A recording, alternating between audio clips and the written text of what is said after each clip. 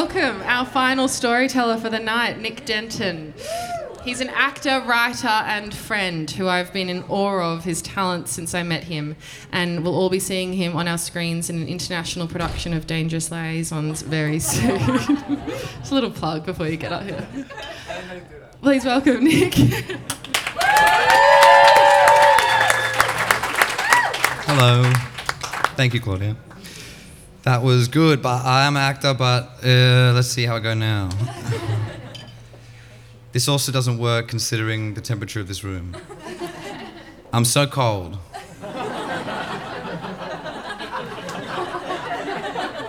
I'm so cold. I'm so cold. I'm freezing. My ears are cold, my neck is cold, my nip is cold, my chest is cold, my belly is cold, my thighs are cold, my knees are cold, I'm shivering.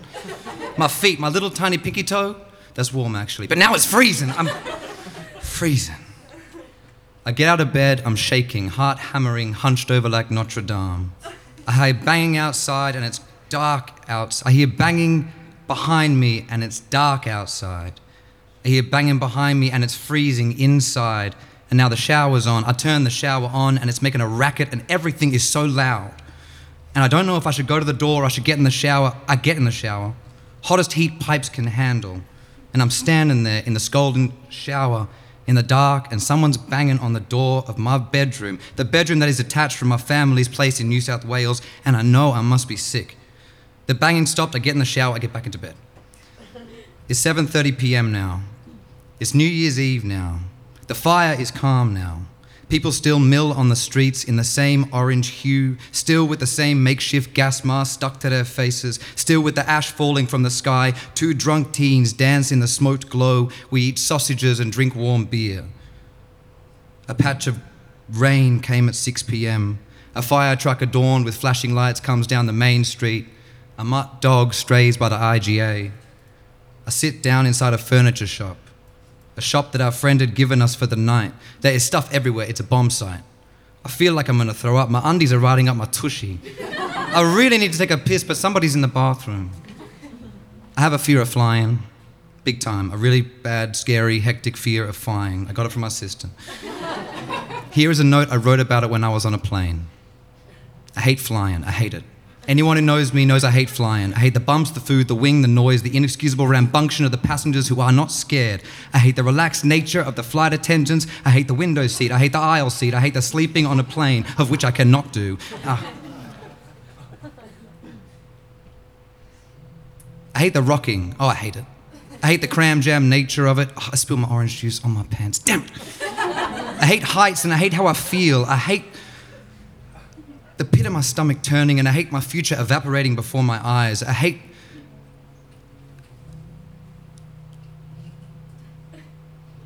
the lack of control, and I hate the way that I'm putting my life in somebody else's hands, someone I don't know, someone who could be a complete idiot, or who knows. I'm on a plane right now, and it's rocking like some kind of boat caught off the coast of the Mediterranean.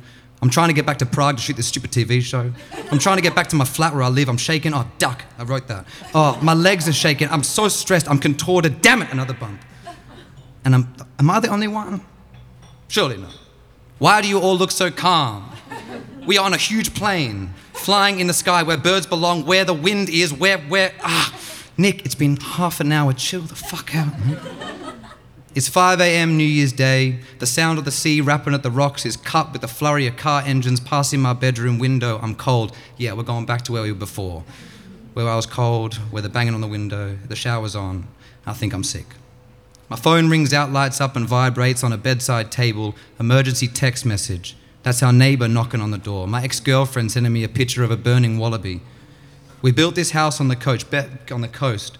Best place I know, best place I've ever known. South coast of New South Wales. I grew up coming here every summer since I was born. So much of my life has been here. So many memories and experiences. Every time I whiff Rid or BO or sunscreen or bonfire smoke or humid riverbeds or burnt out sparklers in the bush, even when I feel the sting of a bull ant or the hot sand on my feet or the wet mulch forest or cordial tacking on my fingers, I'm triggered back here. It's that place that I think about when I read a book and make it all about me. All the locations are here, all the experiences are here. Hungry, hungry caterpillar, here. Magic faraway tree, here. Harry Potter. I had Hogwarts in an Australian beachside town. I don't know how I did it, but I did it. And it was good, and I loved every moment of it. But this year, I'm shaken. As time shifted through the days and we closed on 2019, I couldn't capture any other happy moments. I just kept saying, it's not like the other times, what the hell? The sky stayed an ominous grey, the sun never came out, ash lined the water and drew along the sand. We walked on eggshells, lied to ourselves, tiptoed around the inevitability that we would have contact with the Royal Fire Service. Ping, too late to leave. Seek shelter, prepare for the fires. The house packed down, panic and excitement all mixed at the same time. I've never been in a fire, I think. Isn't that a rite of passage here? Aren't natural disasters normal? Is this meant to happen? Someone cries out, "Stop staring at the sky, Noodle. Get in the car." Noodle is my nickname. We arrive in town, cafes hawk free coffees. The sky stayed black from the ash. My brother gets a tick in his neck. They pull it out with they put toothpaste on it, and a nurse in plain clothes pulls it out with a pair of scissors. They ask for his Medicare number. An older lady emerges in the same clinic with a bashed and bleeding head from where she had fallen in the dark. I see a fire service worker doused with water, cooling them off after being too close to the fire. I turn away like I'm witnessing something very private. It's 10 a.m. The fire will be here in an hour. It's too late to leave. Seek shelter and prepare. I said, a lifesaver. As I walk up the hill to the relief centre, a concrete club closest to the water, I watch a truck full of horses drive past me, neighing as they go. Two men with beers in their hands sit in their ute with music blaring. A dog on a leash tied to a tow bar circles and lays in the dust. I see a few people I know, but they become a blur. We smile at each other, rub shoulders and offer hugs, but then quickly lose each other in the crowd. Inside, the centre is wall-to-wall panic. I registered the name, my family under my name and number. Dogs and cats in cages. Black sky is turning red. Is there an update? I asked the lady at the registration desk. Well, it's just hit the town beside us and we'll be here in an hour. All we can do is wait at the moment. Wait. What? Wait through the hour. Wait to see what happens. What? A few towns down the road we can hear cattle crying into the wind. This story goes on pretty much the same way. It goes on and on and on, and it's really scary, and I see some horrible things, and my family experiences some horrible things, and I see a town in crisis. I see big cattle trucks full of mooing cows, and the driver trying to find a way to save them, save his livelihood. I see how I would react in a really messed up situation. I feel like running away. I feel like abandoning everyone and running away, and I'm sick, I swear I feel sick, and I know I am. It's all just so horrible and stressful, and I don't want to be here. I just want to be on my own. I just want to stop worrying about everything, and I think my dad thinks I'm crazy. We are stuck to our phones, checking the weather. The power goes out, the reception down. Backup generators, we sit on the lawn outside the surf club. Someone says they can see the smoke from New Zealand. Any updates, I annoyingly again ask a lifesaver. All roads are closed. We are locked in, just settled in, should be right. At least we are close to the water. He says it like we're going to have a good time. Well, that's how I read it. Like, pull up your socks, six pack, relax, and meet your fate. Let's all just settle in, okay? And as I said, it goes on and on and on and on, and I feel very guilty about wanting to run away. I really feel guilty. I've just driven my car to Ojai in California. There is a waterfall in the middle of nowhere. Water barely runs on it, but it's beautiful, they said. I sit on a rock and I face a wall of trickling water. Bugs hop around in tiny pools around my feet. I imagine what it would be like if I ever saw a mountain lion. Apparently there's one loose in LA right now. It's called P22 and it killed my friend's cat. Yeah, it did. I imagine it coming to get me, eating me alive. That's what I do. I sit looking at this beautiful waterfall in California like some kind of miracle oasis, and all I can think about is if an imaginary mountain lion called P22 came to eat me. What is wrong with you? I can't shake it. I'm on the 101 coming back from Ojai into LA. It's Saturday. The lanes entering LA on my side are full of traffic, but the lanes going out from LA are all empty. I see a large machine up ahead of me on the other side of the road, some silhouettes of people on top of it. I get closer and see it is a caravan.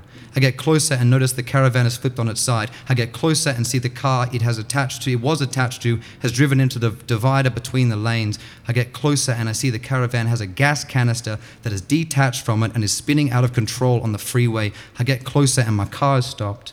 And I'm out of my car and I'm moving over the divider between the lanes on the freeway. There are two men on top of that flipped caravan. There is an old man shaking from shock. He is being led away by a woman who yells, "We gotta go, that gas canister's gonna blow." Literally said that. I look over to the gas canister and I see a bikie in a leather jacket attempting to kick it down the side of a freeway. That's the weirdest thing I've ever seen. I look at the men on top of the trailer. I am on top of the trailer. I have my hands in a broken window and I'm reaching out and I'm lifting up a huge Labrador. His legs have buckled off from shock.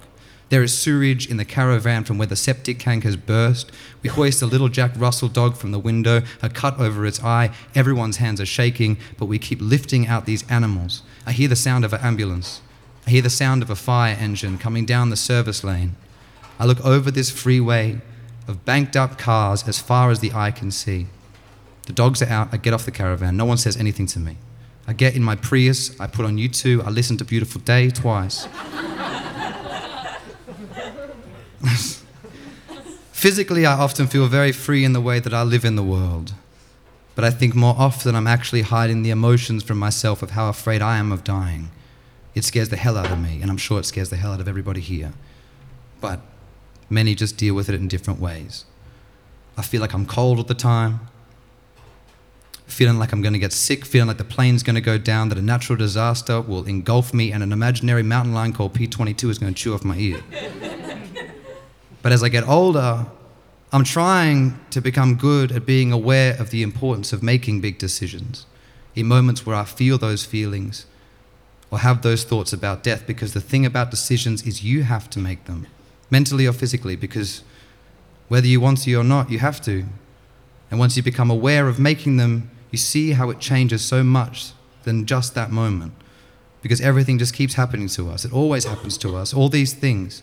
Isn't that what life is? It's just a bunch of stressful things and painful things and joyous things and things you can't avoid or run or reach for otherwise. They will always happen to you. And I guess you've got to get good at facing these things and letting them embrace you. In those times when I can appreciate the decision-making moments, I like that feeling, because then I feel like I have some control in a very uncontrollable world. Now I'm on a plane. I'm flying back to Melbourne. I sit still. I get a glass of wine. I watch Bergman Island and Succession. And I eat one of the best plane meals I've ever had. I fall asleep. I look around. I feel like one of those people on the planes, one of those people who are not scared, and I'm not afraid, because I don't want to be. And I'm not at all. I'm so happy to be there, actually. I'm just really happy to be around people, watching a movie, with my seat reclined 10 centimeters. Not being any of that, just reaching for something that's not reaching for something that's going to take me over or take over me. I'm just being there, being here, unafraid.